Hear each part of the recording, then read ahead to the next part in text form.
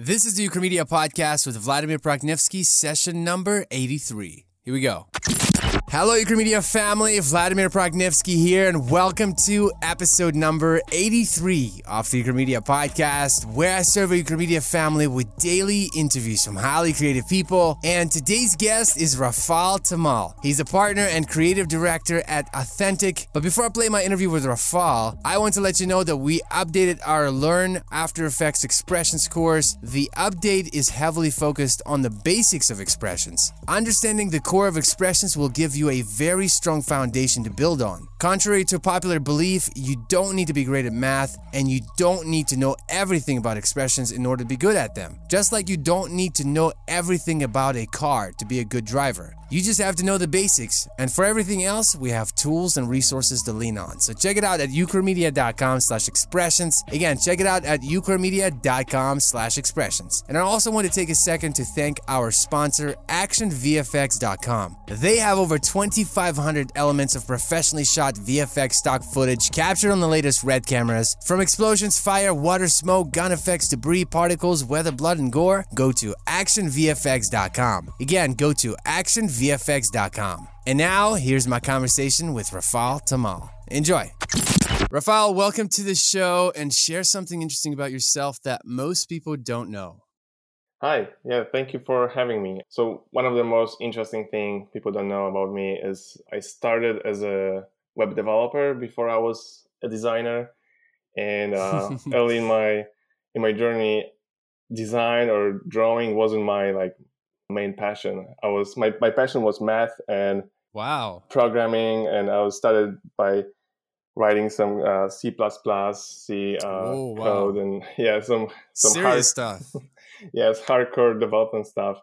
And I was still in school, and I asked my math teacher, how can I become better in math? I always wanted to push myself, to the limits and become better and better.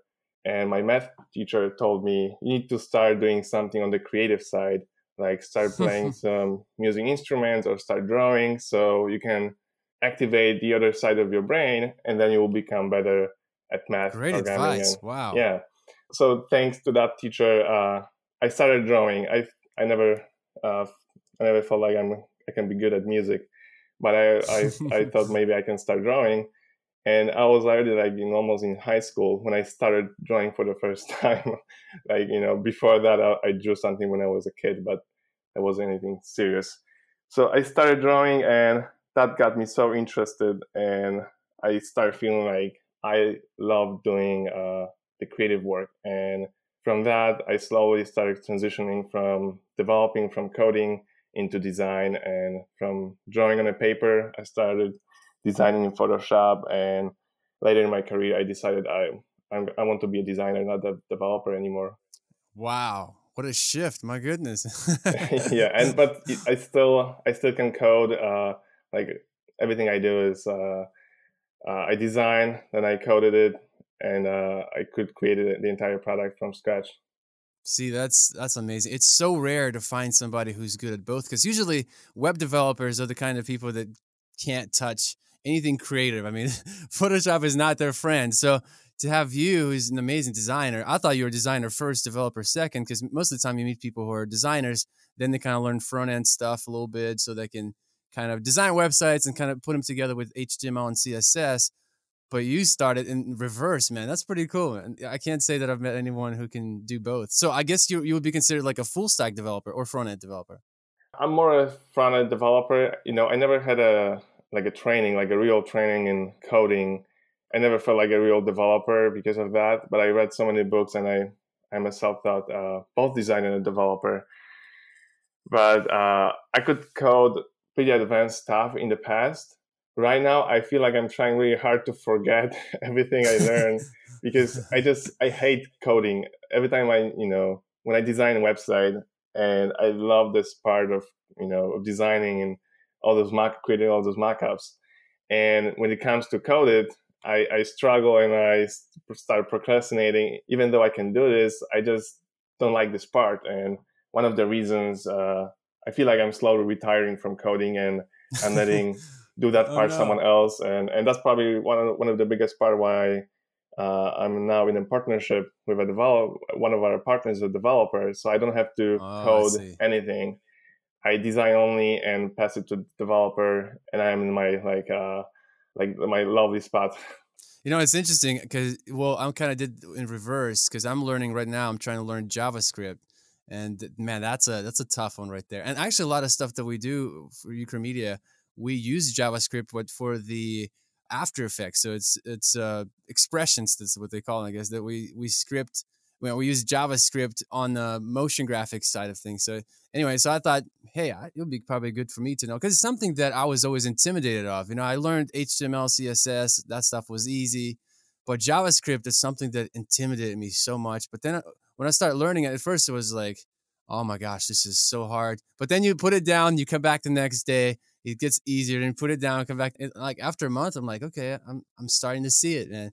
So I'm Yeah. curious with you. You started coding, then you got in design. What was your next step? What was your first job? How did you transition to where you are today? Did you go to school for what you do, or? So it's another funny story. My first job was a PHP developer. It was right after I came to the United States. I was like 19 years old. I started looking for a job, and I don't know, like if you know the Polish community in Chicago, like most of Polish people work on construction workers. So when I came here, everyone told me you need to go and find a job in the construction because that's what we do here. Right. And like, there's no chance you can work in an office or be someone else if you never finish school, if you don't have a degree. So, and I actually started in my father's company. He has a hardwood flooring company, so I started helping him some of that. But I just wanted to do something else, and I started looking for a job, and I found a job offer for a PHP developer. So I thought I would just send an email and I would see if I can get it. And that's how I got my first job as a PHP developer. And one of my first projects was to code a website from a mockup that was sent by a freelance designer. And I looked at that mockup and it was so bad. I could see so many. I didn't consider myself as a good designer back then. Like all the project I did was for small freelance clients. But you know crap when you see it, right? Yeah, and I saw so many mistakes. I saw how that person's organized the layers in Photoshop, and maybe because my programming background, I like organize my layers in Photoshop. Oh, like I I see. was thinking like a code. So I wanted to have everything. I come up with my own naming structure and all of that stuff. But I look at the mockup and I told my boss that I can try to do a better mockup in Photoshop if you want to give me a try. And I designed a mockup that day, and they told me, from now on, you are a designer. You are not the developer anymore in this company. So promoted. Yeah, Wow. actually, that was probably developers maybe even make more money than designers. That's So, true. That's true. But if you I do was both, happy. if you know both, right? Yeah, I was happy that I could do that and not just spend hours in a code. So that was a good transition for me and for the company. They didn't even give me a chance to write a single line of code. They saw my mockups, and Wow. yeah, they thought there's some potential in here. That sealed the deal. Wow. Now I'm curious, when you moved to the United States at age 19, did you speak the language? Yes, I spoke the language the way I was taught in school, and we never had a native English speaker in school. I know you're from Ukraine, and I know how it is in Ukraine, but in Poland, it was very hard to get native speaking teachers. So like all of our English teachers were Polish, so I feel like I learned a lot of bad habits from school. So when I came, it was very hard to even understand in one sentence. Even though I could write English pretty well, I could read and write very well, but yeah, the speaking language, that was a struggle. Well, and you moved to Chicago, and that's just like Polish capital in the United States. If you think about it, a lot of people from Poland over there. So what was it like? You kind of in a way have to withdraw yourself from the community to learn the language. Yeah, you have to get out of the community. Yeah, there's a big Polish community. I think I saw a report. There's more Polish people living in Chicago than in Warsaw, which is the capital of Poland. So you can imagine the scale of that. And there's like a whole Wow. Polish village where you come and you see Polish doctors, Polish stores, everything. Even the store signage is in Polish language, so you can live there for years, not even have to, speak any Feel English. like you're back And home. Yeah. yeah, and I knew some people who lived there for many years, and they never spoke any English, and they could get away with that. I feel like because I didn't work in Construction, this right? in the construction, didn't have any construction job, I could get out of this community and start like living in a probably between other people. So that probably helped me to get out of there. I still, I have a lot of Polish friends, and yeah, so it works in both ways. No, it is true. And, I come from a very similar culture as yours. In fact, my last name is Prakniewski, so I have some Polish in me. My dad is from the Polish side. And so Ukraine, Poland, we're neighbors. And anyway, so moving to the United States, like you said, yeah, a lot of our people go into construction because, the language barriers and stuff, that's the easiest thing to get into. And trucking, like box trucks, semi trucks. So yeah, transitioning away from that to like a creative field or design field is definitely not easy, but it's definitely possible. I always wonder, like, why, like, my brothers do trucking, and then my father-in-law is in the trucking. I know a lot of people in the construction, but it's like the number one job that people seem to get into as soon as they move to the United States, especially like trucking, for example.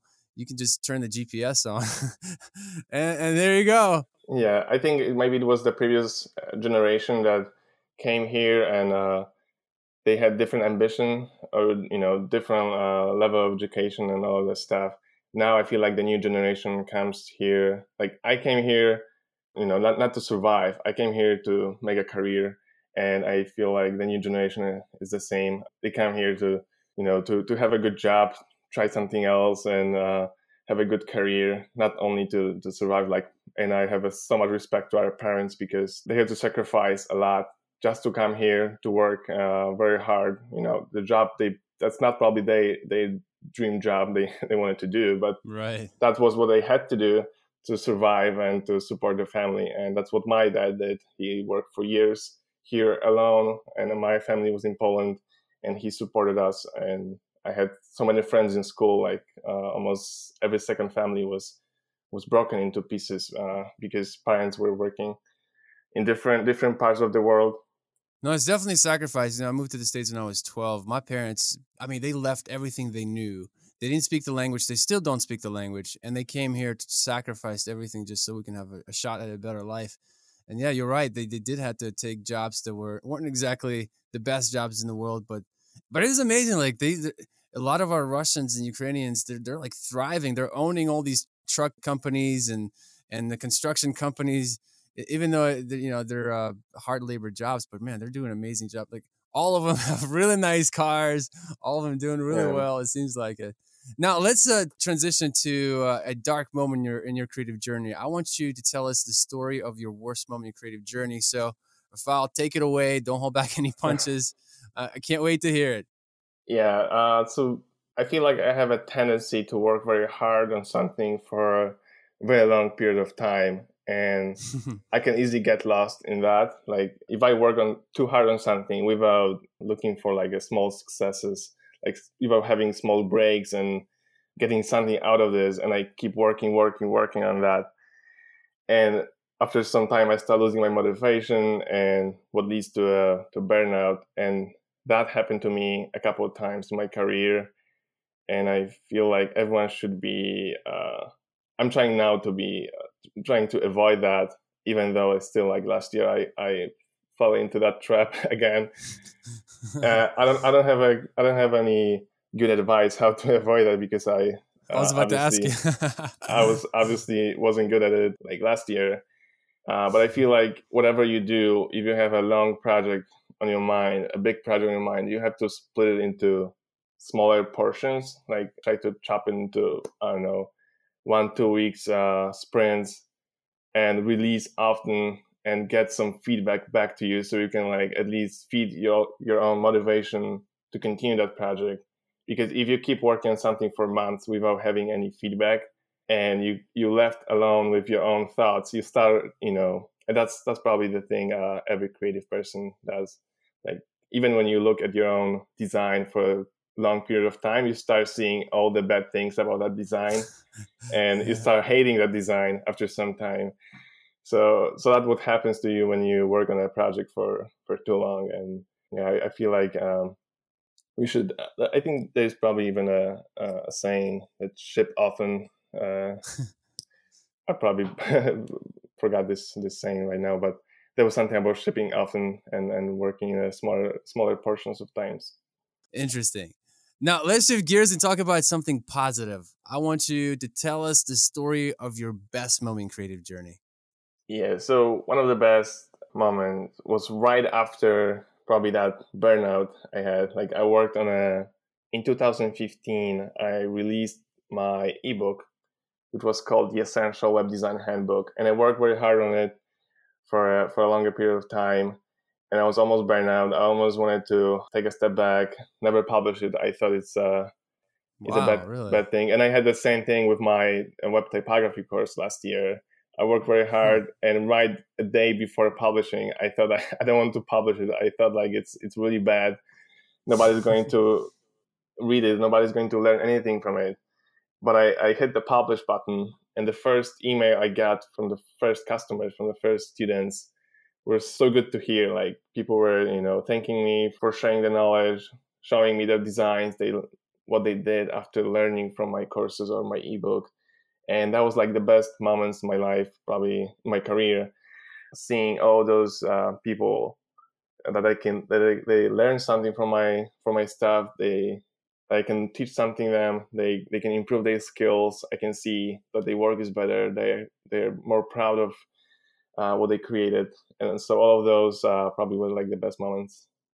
That's awesome. What was it like? Well, let's see. We created 2 courses, and we got several products as well. They're not PDFs or anything like that, or not the ebooks. But what was it like creating a course? Was it very hard? How long did it take you to do it? And what kinds of things did you learn from putting together a course and the ebook? Yeah, so the first ebook I did was I was still working full time. I had a full-time job, so I was working on the ebook like evenings, nights, and that was also the time when my daughter was born. So right before she was born, I like the last 2 weeks, I was working very hard to finish that ebook because I knew once she's born, I won't have any time on my hands. So I finished the ebook almost a day before she was born, and after then, but still there was so much work to do after finishing the product. I had to design and code the landing page. I had to set up the e-commerce plugin to sell the ebook, like all those different pieces. That's probably another the curse of being both developer and designer, that I could do everything myself. So I did. Man. And I put together all those pieces and launched the ebook. Yeah, so that was probably the same amount of work after finishing the product, like the work you have to put into your product. What advice would you give to someone who wants to publish their own ebook? Like if you went back in time, what would you tell yourself right before you were starting to put together that ebook? Yeah, so probably number one will be don't do everything yourself. Like if you are not a great copywriter, maybe hire someone to write copy for your sales page, because that's probably like the most important part. You can have a great product, but if you don't have a good sales copy, you won't feel great not seeing those sales, and you feel like the product maybe is bad or something. But everything can depend on a sales copy. Another thing, if you're not a developer, hire someone to code that sales page for you. Spend that money, because the sooner you can get the product out there. And I know some designers were trying to learn how to code just to code the sales page for the product, but the time it takes to you could start selling your product in that time and start making some money. So the sooner you can launch the product, the better. If you have some people interested in your product, you want to get them your product first, because like other people releasing their products every day. So someone may, every day someone can buy someone else's product and not be interested in yours anymore. So it's very important to launch soon. And the last thing I would recommend is to create, especially with your first product, to create as small product as possible. And that's related to my my burnout story. That I know that we always start. It always starts small in our mind, but then we start overthinking it and start adding more and more. At least that's Right. what happens in my case. So from what's supposed to be a small ebook turn into a pretty big project. So if you can think small and focus only on keeping it very small, especially if it's your first product, I think you're on the best way to success. Great advice. Rafael, let's take a quick break to thank our sponsors, and we'll be right back with more questions. This episode is brought to you by our friends from ActionVFX.com. They provide the best stock footage elements for professional visual effects, from explosions, fire and smoke, muzzle flashes and bullet shells, and gun effects to debris and particles. They have your assets covered. Available in 4K, 100% royalty free. They also have over 250 free VFX elements for you to download. Stuff like free fire sound effects, spell hits, bullet shells, blood mist, bullet hole textures, dust waves, water sound effects, explosion sound, and the list goes on and on. If that's not enough, then check out their tutorials and blogs. ActionVFX.com is a great online resource. Save on render time with real elements, no more simulations. Go to ActionVFX.com. Again, go to ActionVFX.com. And now back to the interview. All right, we're back from the break. I have a total of 6 questions for you. And the first question is, how do you overcome creative blocks? I like to know that too. Yeah, that's a tough one. Like I said, I have a tendency to probably work too hard and hit those creative blocks too often. But I feel recently I started doing better job scheduling my work. So I try to work, create like blocks of time and work only in that particular block of time and finish when the block of time ends. Then that's when I end my work on it. I take a break, then I work on something else, or try to even limit the creative work I put in a day, because if you work too many hours doing creative work, you will burn out very soon. Amen to that. Now, if you could give one piece of advice to aspiring designers, what would that be? I would say to keep experimenting with different things. Not like, I know so many designers might be attracted in the beginning, like UI UX, because that's what's popular and that's what they see on Dribbble, like all those nice wireframes, like all those UI UX designers. But it might not be something you want to do in the long term. So try different things. Try some visual design, maybe try some 3D design, motion graphics, like all different things before you decide what you want to do. Like in my case, if I never tried design, I'll probably still be developer, and I would never known how much fun is designing. Wow. Now, how do you balance work and personal life?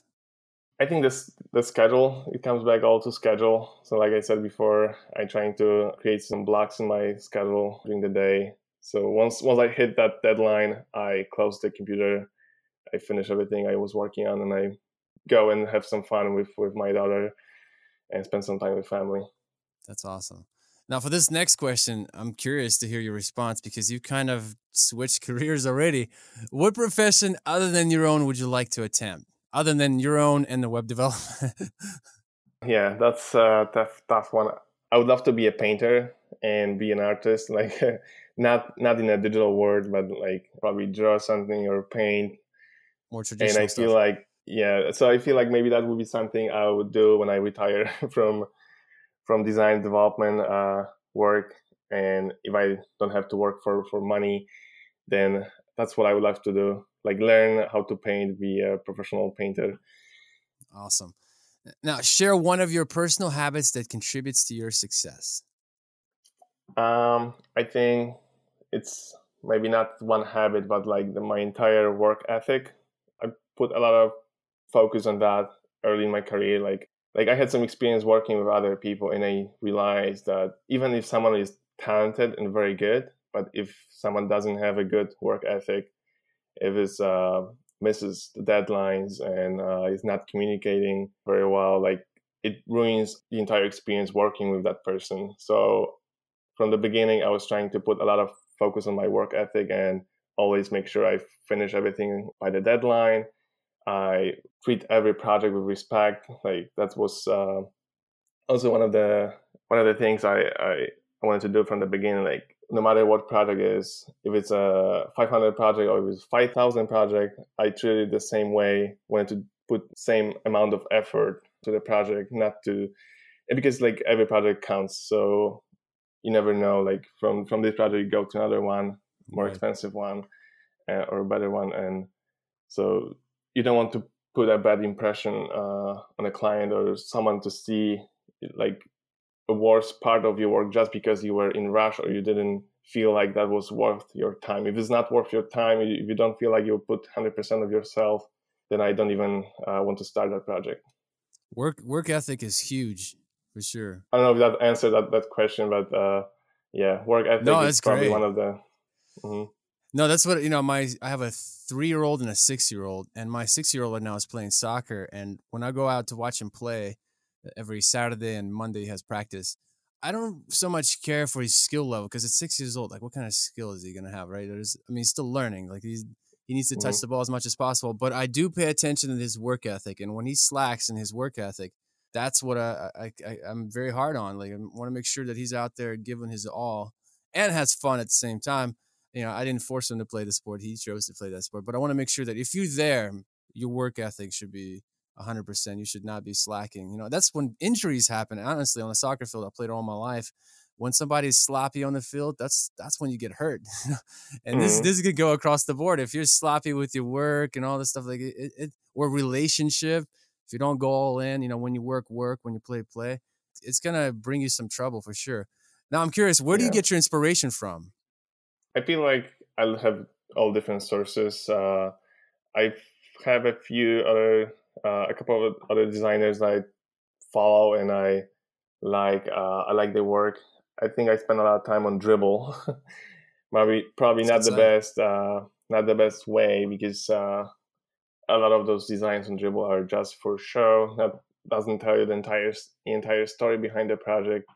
But I'm trying to keep myself up to date on what's trendy, like what design trends are right now out there. Because when we work on a new project for a client, we want to make sure it looks fresh, it looks like it's something trendy. So yeah, Dribbble probably is my main source of inspiration.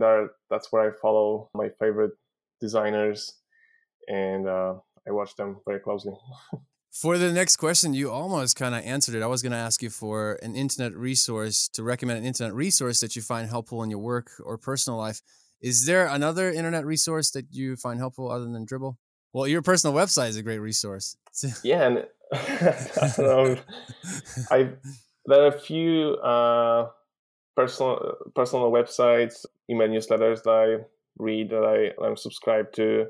There is Instagram is becoming a huge part. I feel like in our space, like all those designers are moving into Instagram and I feel like it's an extension of Dribbble now, because they can share more stories, they can share videos. So it's very interesting to watch some of those designers' work processes and even seeing their everyday life, like, because it's not only work. Like we work, but at the same time we take care of our families. Like most of us work from home, so it's good to see how people, like, during the day share some photos with their kids, and seeing how other designers are dealing with that work-life balance. So it's very interesting to see that as well. No, that's well said. Now I want to circle back to, well, we spoke earlier before we hopped on the call about the blog post that you've written. It's, I believe it was called "Here Are My Best 30 Tips for Designers," and number 12. You said don't work on Elance or 99 Designs. Curious to hear to have you elaborate more on that. Yeah, and I had a couple emails and comments after I posted that people were angry and really? that they work on Elance or 99 Designs and they feel good about this, and there's nothing wrong working on those platforms, and especially that if you are you live in a depends probably where you live, and some of the countries where you live that can be a good money for you, right, if you make like because if you live in the United States and if you design for, I don't know, if you want to design a website mockup for $200, that's not going to pay your bills.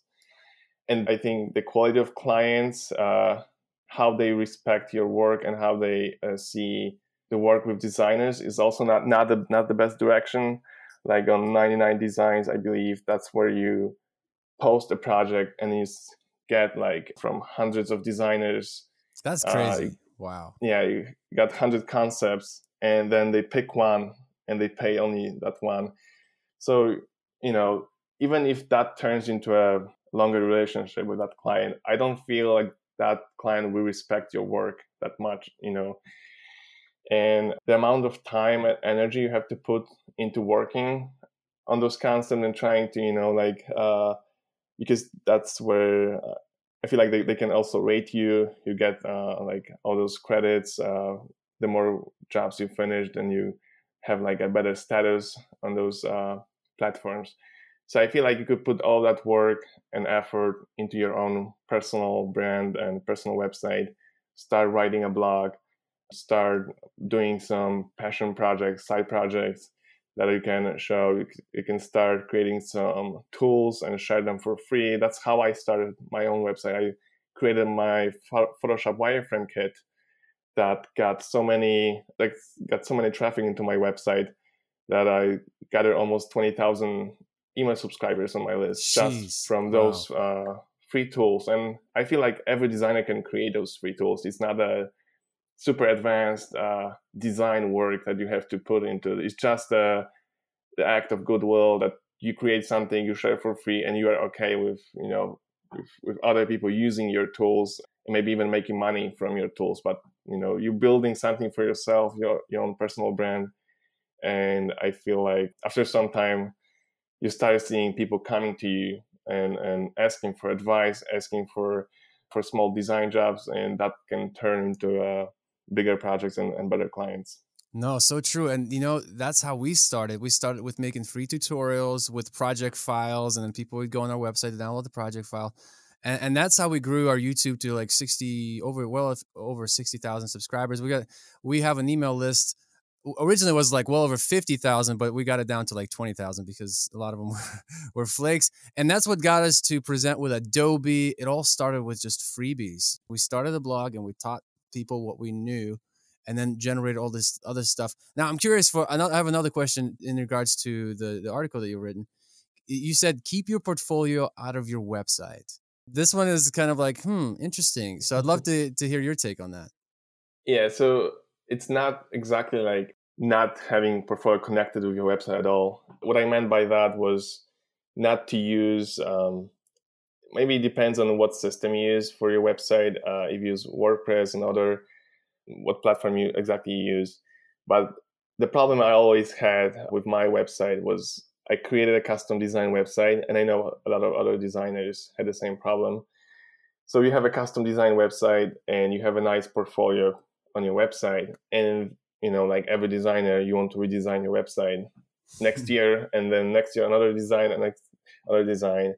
So you change something and then you have to redo all of your portfolio items. You have to redesign the size of the images, or like reconstruct almost everything in your portfolio. And that was always like in my personal website, I procrastinated on redesigning my website because I didn't want to do that work to my portfolio. Okay, and I also didn't want to like limit myself in terms of design just to match my old portfolio content. So, and I feel like there are so many good apps and platforms out there. Like even Dribbble has a option that you can have like your own portfolio site. And it's much easier to just add images, describe them, have full screen images in there, and keep your portfolio out of the website. You can still have a link to your portfolio on your website and link to that page where you have like independent portfolio that you can maintain. I like that. Yeah. Yeah. That worked for me. So no, this is some great things. So I'll link up your article, your blog post in the show notes below for those that want to check it out. There's some great stuff. 19 is my favorite. Create more than what you consume. I mean, there was a season where I consumed a lot, but I am now trying to create more than I consume. That's definitely great advice. And learning to say no. Oh my gosh, we can go through the list. We can spend all day long going through the list, but I don't want to hold you up too much here. So for the last question, how can people get in touch with you? So you can find me on my website, rafaltomal.com. You can find me on Twitter @rafaltomal. You can find me on Instagram, same. I think I have Rafal Tomal on every single social media. You claimed it. There's no other Rafal Tomal out there, so I was lucky to get that. Yeah, it helps to have a unique name, right? Yeah. And I'm lucky to also have a simple last name because Polish last names can be very complicated and hard to pronounce. Yeah, like my last name. So. Yeah, Prokniewski. That's my Polish last name. Nobody can ever spell. I can't even spell it most of the time. Like, it takes me. Yeah. Well, Rafal, thank you so much for your time. I appreciate you sharing your journey with us. Thank you. Sure. Thank you. All right, Ukramedia family. I hope you enjoyed my conversation with Rafal Tomal. Rafal, thank you so much for your time. Enjoyed chatting with you. And for everyone else, make sure to check out rafaltomal.com. It's RAFALTOMAL.com. And as always, all the links and resources mentioned in this episode are also available on our website at ukramedia.com/83. And make sure to check out actionvfx.com. Remember, they have your assets covered. Over 2,500 elements of professionally shot VFX stock footage captured on the latest RED cameras. From explosions, fire, water, smoke, gun effects, debris, particles, weather, blood, and gore, go to actionvfx.com. Again, go to actionvfx.com. And lastly, don't forget to join our online mentoring group on Facebook. Simply go to ukramedia.com/community. We have well over 3,000 people in this group. It is a great online resource for those of you who are trying to grow, and it's absolutely free. Thank you so much for joining me on the journey of this podcast. I appreciate you, and I look forward to serving you in the next episode of the Ukramedia podcast. Bye-bye.